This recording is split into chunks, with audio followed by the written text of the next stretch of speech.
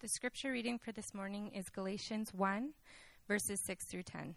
I am astonished that you are so quickly deserting him who called you in the grace of Christ and are turning to a different gospel. Not that there is another one, but there are some who trouble you and want to distort the gospel of Christ. But even if we, or an angel from heaven, should preach to you a gospel contrary to the one we preach to you, let him be accursed. As we have said before, so now I say again, if anyone is preaching to you a gospel contrary to the one you received, let him be accursed. For am I now seeking the approval of man or of God? Or am I trying to please man? If I were still trying to please man, I would not be a servant of Christ. This is the word of the Lord. Please bear with me. Father, we come to your word this morning, and we're challenged by it already, probably. This is not a message that is one that is commonly heard in our circles and in our city. And God, we need your help right now to apply your truth to our hearts. We need your help to, I need your help to help me speak words that are true, words that are from your Bible and reflect the words that you've given to Paul to speak to us. And we need your help here in the congregation to have your Spirit apply these words in ways that make a difference, in ways that glorify Jesus Christ and him alone, and change us to be more like him and help us to see him in his beauty. Lord, that's what we ask, that you would glorify your Son, that we'd see him as beautiful even through this text. In Jesus' name, amen. So what do you think? Is Jesus, and his message of salvation through his death and resurrection, something that is unique? Or is it just one path among many? Is the gospel of Jesus, do you remember those Choose Your Own Adventure books? Is the gospel of Jesus just one path along the way of the Choose Your Own Adventure story of salvation? Or is it something more? I think these are questions that we face all the time, though, in Vancouver, because probably that's exacerbated because there's this reality where in Vancouver, the ethos is that we're to be an inclusive city, right? And we kind of put ourselves forward as being this very inclusive city, and who wants to be the exclusive person on the block? It's a challenge, isn't it? I don't know if you realize this about me, and I suspect that it's true about you too, but I really want to be liked by people, right? And when I'm out there and I'm trying to navigate between maintaining a like and a friendship with the person I'm talking to, and a faithfulness to the Word of God, and texts like this one that we just read it in the book of Galatians, there's a tension there, isn't there? And if you're like me, maybe you've mumbled before. Maybe you've not said the things that you ought to say because it's difficult, because this isn't a popular message. I mean, I've done that before. But here's the thing. In Galatians chapter 1, verses 6 to 10, Paul speaks in no uncertain terms that mumbling about the gospel, that changing it in any way, it's a big deal. It's a big deal, and it hurts the people that you would otherwise be serving. Our text this morning is Galatians chapter 1, verses 6 to 10, and it's like, in the world of our culture, it's like a rock between the eyes. It just like confronts us straight up, and we fall dead. And well, that wasn't what I was expecting to read this morning in the Bible. And it confronts us because it says clearly and authoritatively and unapologetically that there is only one gospel message. And the implication of the truth that there is only one gospel is that witnessing faithfully, even when it is difficult, is what we must do if we're to stay faithful to this one gospel, if we're to love others in our neighborhoods well, and if we're to love our God who gave it to us well. So after Paul's intro in verses 1 to 5, which Fred preached for us last week, verses 1 to 5, Paul, he kind of bursts into the scene here in verses 6 to 10 with a problem that he has with the Galatians in verses 6 to 10. Because they're turning their backs on the gospel that he's preached to them. They're turning their backs And in these 5 verses, Paul articulates 3 things. He says, number 1, he articulates his astonishment that they've abandoned the gospel message. And you see that in verses 6 to 7. Then he reveals this and throws out this anathema on those, I know it's a funny word, anathema, but we'll explain it when we get there. But he throws an anathema out at the guys who preach a different gospel than the one that he preached in verses 8 to 9. And then he articulates the third point will be the only approval that he seeks in verse 10. So to summarize that, it's a lot. We have 3 points: astonishment in verses 6 to 7, anathema in verses 8 to 9, and then approval in verse 10. And this sermon is going to be a little different this morning than maybe some of the sermons we've had in the past, because we're going to tackle this text not just once. We're going to tackle it this week, and we're going to tackle it next week as well. So this week what we'll do is we're going to spend a bit more time just unpacking the nuts and bolts of what it says. And then next week we're going to spend more of our time on application and understanding how that text that we just talked about meets us in the world in Vancouver in 2018. So with all that said, let's jump in. Look with me at our first point, astonishment in verses 6 to 7. Paul writes, I am astonished that you are so quickly deserting him who called you in the grace of Christ and are turning to a different gospel. Not that there is another one, but there are some who trouble you and want to distort the gospel of Christ. I like what Fred said last week. He said that Paul's coming at this letter with this tone of compassionate rage. And I'm trying to bring that across as I read it, because you got to imagine Paul reading it. He's not calmly sitting back on the sofa with his legs up. You know, there's an intensity behind this. And it's different maybe for us in the letters that we would usually write, because in our letters we write these beautiful long letters and we introduce ourselves and we greet the person we're writing to, and then we inquire about how they're doing. We let them know a little bit about what's going on in our lives, and then slowly and casually we bring up the point that we really want to address. You know, you might think about maybe changing that behavior a little bit. I got a bit of an issue with it. But Paul doesn't do that. Paul addresses this letter, and then he immediately kicks the door in. I'm astonished at you. Just throws it out there. That's Greek speak for, what the heck were you thinking? This is actually unique for Paul's letters, because usually he's more polite than this. Usually he has a nice greeting and he has nice things to say, but he jumps in. What's the deal? Why does he do that? Why is he so intense? Well, the answer is here in the middle of verse 6.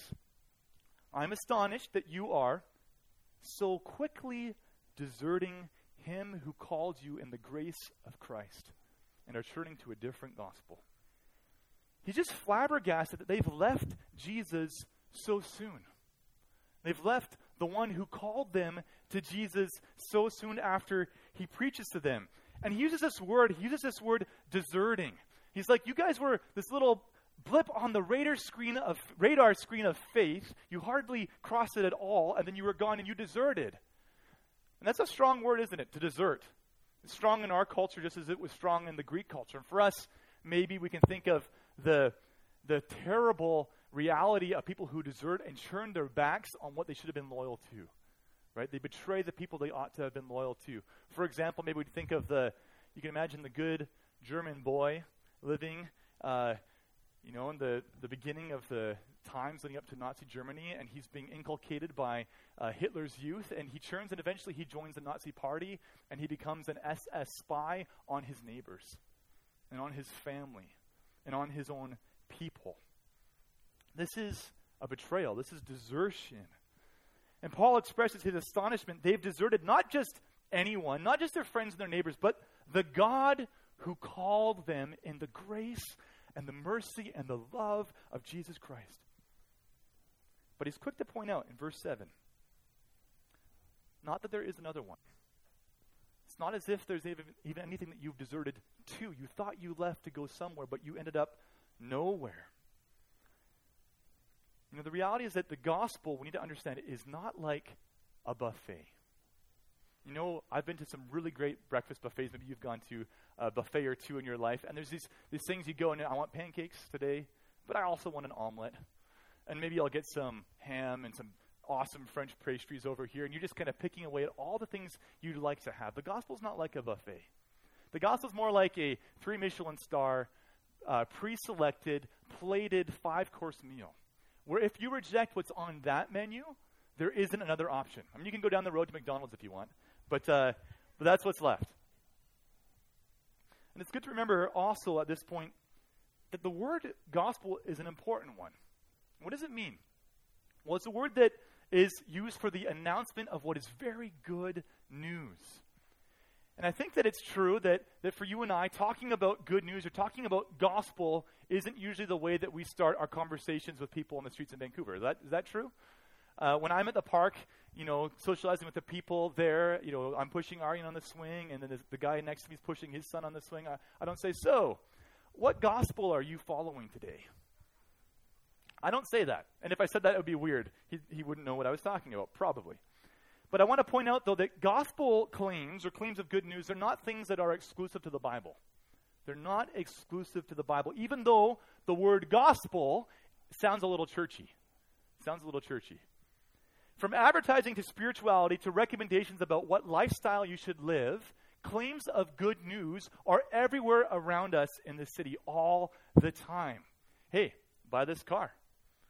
It's going to lead to some good news in your life. Hey, follow this new this new exercise regimen. It's going to have some awesome results. And there's these promises of good news attached to all of those sales pitches. But the thing about those claims to good news is that they don't tend to be modest. Right? They don't tend to just say, hey, if you buy this car, it will get you places. Right? They say a lot more than that. Because everyone's trying to show you that the good news that they're offering, the good news that they're offering is the good news. Right? If it's going to lead to the healthy life that you've always wanted. It's going to lead to a rich diversity of friends and a woman who loves you or a man who loves you, and all, everything will be fulfilled and happy. But the sad thing is, as the years go by, I challenge you to take a look at this. As the years go by, you can literally watch people move from one path to the next, listening to different claims of gospel good news, and never finding the gold at the end of the rainbow. Everyone has a gospel to sell. But here's the question. Can those claims deliver what they promise? Paul's assertion to the Galatians is that they may have turned to a different proclamation of good news, a different gospel, but he says, actually, it's not good news at all. And at the end of verse 7, Paul says, there isn't another gospel. There isn't another one. And besides, the reality is that, like a lot of sales pitches in our lives, isn't it true that when you scratch the surface beneath the sales pitch, there's something rotten underneath? Right? You see the guy in the greasy mustache and the cheap suit selling you the car. You're like, I don't know about this. And Paul says this about the people who came to the Galatians too. He says, look at the end of verse 7. He says, but there are some who trouble you and want to distort the gospel of Christ. Troubling and distorting. That's what you get under the surface of the sales pitch. These people who came to the Galatians with their message, they hadn't benefited the Galatians. They'd only troubled them, and they'd only distorted the gospel that they claimed to preach. So how did they do that? What was the mechanism of their distortion? How did that actually happen? Simply this. They distorted it by adding to it. The truth of the Bible, the claim the Bible makes, is that the power of the message about Jesus and what he has done is powerful and effective only when it is pure. Only when it is undiluted by anything else in addition. Our salvation is by faith alone in Jesus alone. But if we add things to Jesus, if we say, hey Della, you can be saved, you can know the truth of the gospel, all you have to do is believe in Jesus to be saved and also eat a vegan diet. Right? I mean, if I said that to Fred, he wouldn't go for it in the first place, right? But there's this reality where we add something, and in adding something, we've corrupted it. But maybe it's closer to home if we were to say, this is the gospel. Believe in Jesus, trust in him for your salvation, and never, ever get angry again. We've distorted the gospel because we've added that little bit that to be saved, to be good with God, I must never, ever get angry again. you've corrupted the gospel in doing that. And there are some things in our lives, though, that are benefited, right, when we add things to them. It's true. You know, you go to your friend's place and he serves you a meal. He's a single guy, one of the UBC students here maybe. And you're like, it's a little bland. You know, can you pass me the salt? Can you pass me the hot sauce? And you've improved your meal by adding to it at that point, right? It tastes a lot better. But what about if you were to do the opposite? What if adding to it distorted or destroyed what you had? What if you pulled up and you thought, you know, I'd really like to fill my tank up with gas, but I want to add some sugar to that gasoline. We'll see how that goes. Or you think, you know what, I want to have some dessert right now, and I want some ice cream, and I'm just going to peel open this nice can of greasy smoked oysters and pour it over the top of my ice cream. I mean, you've got dumpster fodder, and that's it. There's nothing else there, right? Or you add a few drops to your drinking water of cyanide, right? It's destructive. It's destructive. Destructive by addition. And it's, you know, we can come up with quirky, funny examples, but there are real-life examples of damaging gospel addition all around us in this world. And one of them, I just wanted to point out, it comes from some of the Catholic Church's practices throughout the world, but one example comes from the city of Mexico City. And in this particular example, you have a laundry list of additional burdens that people feel they have to live up to. They have to follow in order to receive the grace and the love of God through Jesus Christ. So one example is that there's a pilgrimage to Our Lady of Guadalupe, and the men and women who come on that pilgrimage, they get down on their knees in Mexico City and clamber across cobblestone pavement for an awful long distance. I don't know how long it is, but it looks quite long. You can watch videos and see pictures of it. And their knees are bloodied, and it's painful. And they ascend up the stairs and into the cathedral to come before the image to try to earn more grace and more favor from God. That's not the gospel. That's an abhorrent addition to the gospel that empties the gospel of grace of its power of salvation. And it's oppressive. You just see that. It's oppressive to these people. They're enslaved. They're desperate for grace from God, but they're not able to get it. And they feel that they have to do all these additional things to somehow seek his favor and his mercy. And they're not going anywhere. It's offensive to Jesus because it takes his incredible sacrifice that he's made, his death and his resurrection, that's a free gift for them that they can live in and feel freed by and have the grace of God through. And it adds to it and says that sacrifice and that death, it's not enough. It's not enough. It's not sufficient. You need to add. You need to work. You need to crawl across cobblestones to add to your salvation. And that's maybe one thing we can talk about a long ways away from us today. That's in Mexico. But we do this too, don't we? I think you and I do this all the time. You and I are always tempted to add to the gospel. We have this mentality in our heads that we know that to work for something good, you have to work for it. To get something good, we have to earn it. We have to earn it. And we burden ourselves with additions to the gospel. We're just like those pilgrims. And we're burdening ourselves with things that we have to do to earn God's favor. And we feel afraid, maybe, of coming into God's presence. We feel like maybe God loves me in some abstract sense, but he sure must not like me, and I'm scared to come to him. I don't know if I can do that. I don't think I've earned his favor today. It's been a rough day, and I've sinned, and I know it. And all the while, God's there with open arms saying, come to me. Receive my love and receive my grace through Jesus Christ alone, by faith in him alone. You can't do anything, and you ought not to add anything to the gospel. Come to me in faith.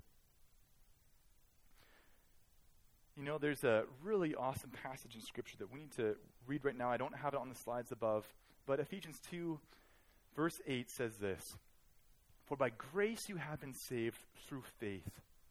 And this is not your own doing. It is the gift of God. That's what we're talking about here, the gift of God. But damaging this gospel of grace and Jesus Christ alone is why Paul gets so intense here. It's why he gets especially intense in verses 8 to 9. because he doesn't want the Galatians enslaved to some worthless gospel that adds things to faith in Jesus. He wants them to be free to receive God's grace and love by faith alone in Christ Jesus. So look at verses 8 to 9 with me, and our second point. And Paul just keeps hammering away here. Our second point is anathema, verses 8 to 9. Paul writes, "But even if we, or an angel from heaven, should preach to you a gospel contrary to the one we preach to you, let him be accursed. As we have said before, so now I say again, if anyone is preaching to you a gospel contrary to the one you received, let him be accursed." I mean, he just unloads here, doesn't he? The intensity just got ratcheted up, I think, several notches. Maybe he was an 8 out of 10. Now he's just full 10 out of 10 intense. You might be wondering, too, why am I using this word anathema? Well, I told you I'd talk about it. Anathema here is really just the Greek word that's translated, "let him be accursed." Let them be anathema. And I use it because I thought, on one hand, it's a funny word to say. I'm pretty sure people could come up with a pretty great tongue twister. Anathema, I don't know, insert a bunch of other words. Go on. I like to say it anyway. Maybe that's just nerdy and me. But it's the Greek word, like I said, translated here for "let them be accursed." And you might hear a version of that, for sure, driving around the streets of Vancouver when you cut somebody off. Right? There's a version of "let him be accursed" that's kind of normal even to our culture. But the thing is, this word anathema is a lot stronger than the average road rage sentiment that you have on the streets of Vancouver. It's much worse. It's much more severe. Because it's a Greek word that's used to express the idea of God's judgment in the Old Testament. So if you read the Old Testament, if you read that first half of the Bible, and you're looking through it, and you come across something that says, "let them be devoted to destruction," or "they were devoted to destruction," or "it was devoted to destruction," that's the Hebrew word that was translated into anathema in other texts. That's the correspondence there. Paul's talking about anathema. When he's talking about anathema, he's talking about God's judgment. So he's not kidding around. This isn't a joke. This is pretty intense. And it's about as intense a phrase as Paul could possibly throw out there. Those who preach another gospel, he says, let them be anathema. But why does he say it? Why does he say that? Why is he so intense? What's the reason? Because he cares deeply about the Galatians. And he's worried for them. He's worried for their safety. You know, Paul, he doesn't just come here out of nowhere to Galatia. He's got a long history with these guys. This letter isn't the first interaction he's having with them. I mean, I'd be pretty surprised if the first letter I got from Paul was this letter. But it goes back. There's a long history there. And you can read about that history in Acts 13 to 14 that Paul, I think Fred mentioned that last week. And even part of that history was that Paul had even been nearly stoned to death in order to bring the gospel of grace by faith alone in Jesus Christ alone to the Galatians in the first place. He's worried that all his work for them, though, is going to get flushed down the toilet. He's worried that it's not going to come to anything, and they're going to end back in this terrible place of danger. His compassionate rage here, I think, is kind of like the person, maybe you've seen those rescue videos, and you see somebody who falls off a bridge, right? And you see the person dive in and grabs them by the jacket and pulls them to shore and saves them. But I think Paul's rage is maybe as if that person had saved them and then started toweling off there on the beach. And they're like, hey, wait a second, where'd that guy go? And he looks, and he's wandering up the bridge again. And some devious character has him by the hand, right? And he's like, hey, I don't know if that guy really helped you down there on the beach toweling off. I think what you should do is going to climb to the top of the bridge again and jump back over. And Paul, he's upset. He's worried. He's exasperated. I don't think he's angry per se at the Galatians, but he's exasperated, and he is full of indignation and rage at those who would preach something so damaging to them. Let people who peddle danger and feed it to you as something beneficial, let them be anathema. Let people who, as Fred said last week, take a cancer medication and counterfeit it and tell you that it's going to work to cure your cancer, let them be anathema. They're hurting. They're destroying. And Paul, he writes, it doesn't matter who they are. He wants to be clear. This isn't a Paul versus those guys issue. He says in verse 8, even if we or an angel from heaven, it's not just those guys, if anybody does it at all, if anybody should preach to you a gospel contrary to the one we preached, let him be accursed. It doesn't matter who it comes from. But it did come from somebody. And maybe we need to take a moment at this point to look at who was it? Who brought this message? Who were these guys? And what did they say? How did they hoodwink the Galatians? Well, these false teachers, they were Jewish, it's very important, Jewish believers in Jesus. And they felt the need to correct Paul's message by teaching that Gentile converts to Christianity had to also follow the law of Moses in order to be saved. Jesus plus the law of Moses. You see that? And actually, this false teaching, it was summarized in the book of Acts. In Acts chapter 15, verse 1, there's just a brief little summary of what they taught. It says, they taught, unless you are circumcised according to the custom of Moses, you cannot be saved. Jesus plus. Why would they teach that? Why would they say Gentiles had to believe in Jesus and be circumcised and, by extension, as we know from the rest of the book of Galatians, also follow the whole of Jewish law? Why would they teach that? What was the motivation? Well, you have to see what's going on. You have to imagine the early church's dynamics a little bit with me. You have this picture, right? You see this image. Paul's preaching this message about Jesus and what Jesus has done to save us, but he's not preaching it just to Jews. He's also preaching it to Gentiles, to non-Jews. And these Gentiles, these other people, they're joining the church that has always, up to this point in time, been predominantly Jewish. So changes are happening. Things are getting stirred up. The pot is being mixed in a pretty significant way. Paul was taking the gospel good news that God had promised way back in history to Abraham, the first father of all the Jews. And he was now preaching that message to non-Jews. And on one hand, Gentiles being blessed in Jesus along with Jews is exactly what God had promised would happen when he promised the gospel to Abraham. Look at Genesis 12, verse 3. God told Abraham, in you, all the families of the earth shall be blessed. That's all the families on earth. That's not just a Jewish family. That's everybody shall be blessed in Abraham as God worked his salvation through his family. But on the other hand, this is a problem for the Jews at this point in time when Paul was writing and teaching because they felt a little possessive of their church, right? They thought, these new people who are coming in, they don't really know the Jewish customs. They don't really understand our culture. They get a lot to be brought up to speed with, and we're a bit concerned about that. And if you're one of these early Jewish Christians, you may have even felt that Paul was actually emphasizing Jesus too much. You might have thought, I believe in Jesus too, but God said a whole lot of other stuff in the Bible than just talking about Jesus. And you would have had passages of Scripture in your mind like Deuteronomy chapter 27, verse 26, that say, cursed be anyone who does not confirm the words of this law by doing them. And you would have realized, well, that's a passage that seems pretty strong. We ought to obey the law.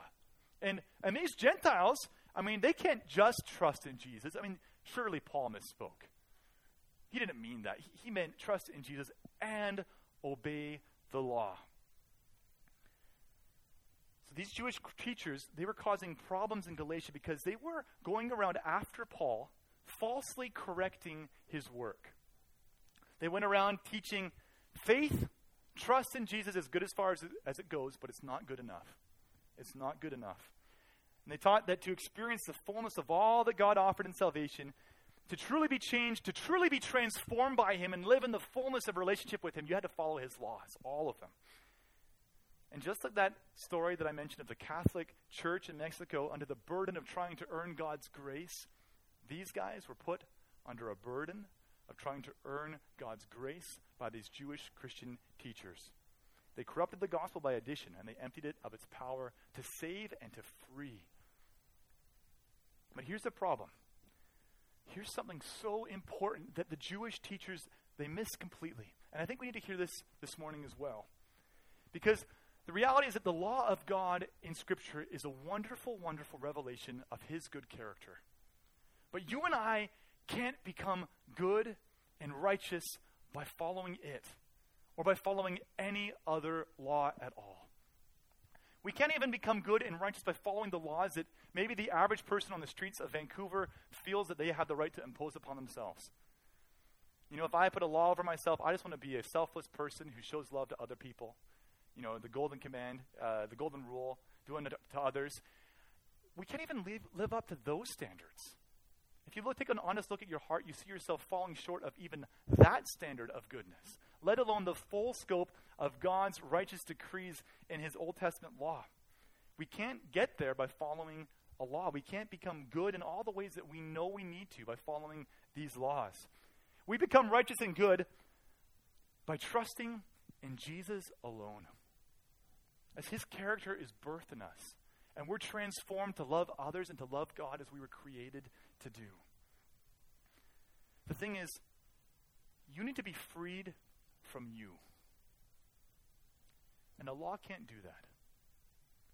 Only God can do that through his gospel of Jesus Christ, as Jesus Christ is birthed inside of you, starts to live inside of you and transform and change you in the depths of your hearts to be a different person who loves him and who loves others. Paul talks about this in Galatians 2, verse 20. He says it this way. He talks about the gospel and its results. He says, I have been crucified with Christ. It is no longer I who live, but Christ who lives in me. Do you want to see change in this world? Do you want to see goodness erupt? Love for your neighbor, love for God to be the norm? To have that happen, Jesus Christ needs to be formed in his people. Jesus Christ needs to live within us, one person at a time, as we place our faith and our hope in Jesus alone plus nothing else. That's how we get there. That's what I need. That's what you need. For Jesus to live inside us. For that to happen, we've got to come to him in faith and in trust, not trying to earn it, just faith in him. Jesus plus nothing is everything. And adding laws to that equation, even good laws from the Bible, that would only counteract the good gospel of grace that he alone does as we believe and trust in him. Jesus plus nothing is everything. But boy, is that statement a slap in the face to Vancouverites, isn't it? We're not supposed to be exclusive, and we sense that. We feel it. But I think someone needs to give Paul the memo, right? He's out there throwing anathemas left and right like that's candy at a parade. But Christianity, according to Paul, the apostle, who is sent by Jesus, who is God, Christianity, according to Paul, is exclusive. It's quite exclusive. And the question for us is he right? Was he right to preach it the way that he did? Would we be right to imitate him in our own preaching of it? Well, to answer that question, look at our third point this morning in order to see what he says. Look at the approval that Paul seeks in verse 10. Paul writes, "For am I now seeking the approval of man or of God? Or am I trying to please man? If I were still trying to please man, I would not be a servant of Christ." You see, Paul makes this exclusive gospel claim not as the authority that gave it in the first place, but as someone who received it from Jesus. Someone who received it from the only God who is good and gave it to him to deliver to others. Look again at the way that he says this. He's now the servant of Jesus. If I were still trying to please man, I would not be a servant of Christ. His motivation isn't to just throw it out there from himself. His motivation is to serve the God who gave it to him. He's not really interested in preaching a gospel that would be acceptable to Vancouverites or a gospel that would be acceptable to Galatians. And if you read the book of Acts, you see that the gospel, when he preached it, and the time that he preached it, wasn't acceptable to a lot of people. Paul's interest, on the other hand, was in being faithful to the one who revealed the only message of salvation in Jesus to him in the first place. Faithfulness. And he's exclusive about his gospel because Paul's aim is just to follow Jesus as his servant. That's powerful, isn't it? Look at what the text says, verse 10, one more time. "For am I now seeking the approval of man or of God? Or am I trying to please man? If I were still trying to please man, I would not be a servant of Christ." I just have 2 points here, and we'll close. One, if you're not a follower of Jesus this morning, you need to consider what Paul's claiming here. You know, when I was young, my dad would discipline me, and if I was resisting his discipline and his correction in my life, sometimes he would talk to me about the way that Brent, I'm doing this because I love you, but also because I'm accountable to God who gave you to me and whom I am accountable to discharge this discipline in a way that's for your benefit and for your good. And even for my young, whatever it was, 10-year-old heart, having a hard conversation about a punishment I had to undergo, it was something that broke through because I could see the look in my dad's eye, and I could realize, you know what? He's an imperfect guy, but he wants to be faithful to God. He wants to do this in a way that is for my good, but ultimately out of faithfulness to God. My dad's authority is derivative. The thing is, Paul's authority here is also derivative. And I think that ought to get our attention. He's saying, it's not just me. I'm a servant of somebody who gave it. And it makes a difference then who Paul is serving. Because if he's making this stuff up, if he's serving himself, what is he? He's a tyrant. If he's serving men rather than God, then why on earth would we trust him? He's just like that greasy car salesman. No offense if you're a car salesman. But if he is seeking to be faithful to the revelation of the gospel of Jesus Christ as a servant of Christ, then we must listen to him because he's saying it for the Galatians' good and for ours too. And moreover, if he's right, if his gospel is from God, and if he is a servant of the resurrected Jesus Christ who's Lord of the universe, if that's true, then his gospel is going to have results that we can see and that we can test. So if you're not a Christian here this morning, my challenge to you is consider what Paul's saying and look around you. If his gospel is true, then that life that I talked about, being birthed in new people, showing the love of God that they can't produce inside of them, then it should be here. Then you should see evidences of it. We're not perfect, but there's a God who's at work in our midst. My challenge to you is to consider that. Explore it. Think about what Paul's saying and think and try to discern whether he is a tyrant or crazy or the messenger of God. The second point, final point here is that you and I, who are followers of Jesus here this morning too, we also need to be confronted by this verse. Let's look at that last half of the verse in verse 10. If I were still trying to please men, I would not be a servant of Christ. We need to let that land on us. I've had these words pasted on my walls in my house more than once. Because like I said in my introduction, I really want to please men. I want to somehow be liked by everybody around me. And it's tempting to soften the hard edges of the gospel and to make it say things that it doesn't say or to not say it at all if my motivation is that. And we need to remember something. This is not Paul's gospel. And it's not mine, and it isn't yours either. It's God's. It's powerful and effective only when faithful, only when pure and uncorrupted. Jesus says in the Bible, he says, no man can serve two masters. That's something that we need to think about right now. The question for us is, whose approval are we seeking? Sometimes I think we try to live our lives with one foot in the boat of pleasing our neighbor and one foot on the dock of being faithful to God. But you need to realize that if you try to do that, you end up not pleasing your neighbor and not pleasing God and falling between the dock and the boat into the water. If you try to soften the edges of the gospel, what do? When you're talking to your neighbor, you don't preach to them the message of life that can save them, that can bring them into a relationship with Jesus. So it doesn't help them. And when you try to be faithful to them in that way by softening the edges, you haven't helped them, and you certainly haven't been faithful to God.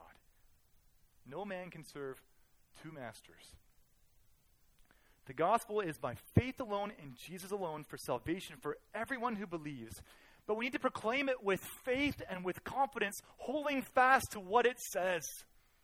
Confident that it's not ours, it was given to us by God for the salvation of all who would believe.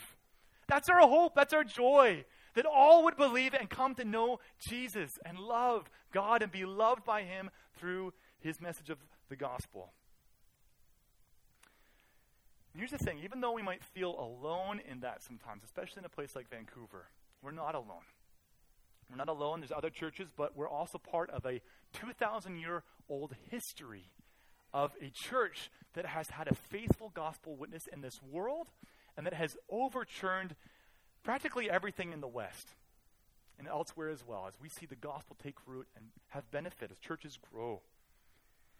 What happened on that cross and that tomb 2,000 years ago? It was the revolution to overturn all other revolutions. It's powerful. We're part of that. And be encouraged. It's bearing fruit. It has always borne fruit. And be confident that it will continue to bear fruit because it's the word of God. Thanks for listening.